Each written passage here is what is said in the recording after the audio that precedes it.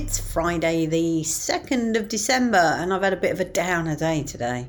I'm sure my friends pick up on it. It's amazing. I've had quite a few people text me to see how I am today.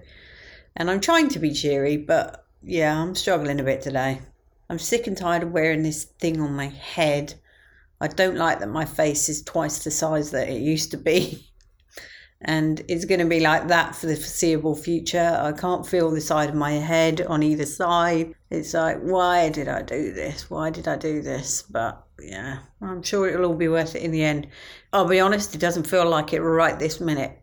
But we'll just chalk it up to experience. Maybe I just need an early night.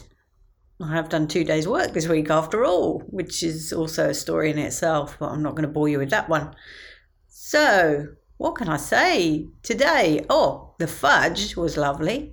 Today's fudge was Belgian chocolate. The Yankee candle was called Surprise Snowfall. And the other one was no use. And I say no use because when I took it out of the box, it had no wick. It was basically just a lump of wax in a little metal tray. So it was wickless. But the Yankee one smells lovely.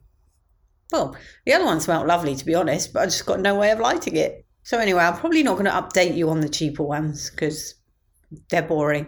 You'll just get an update on the fudge and the Yankee candle. But even then, I think after we've done 8, the Yankee candles will repeat themselves. Much like me for most of the year in this podcast, I should imagine.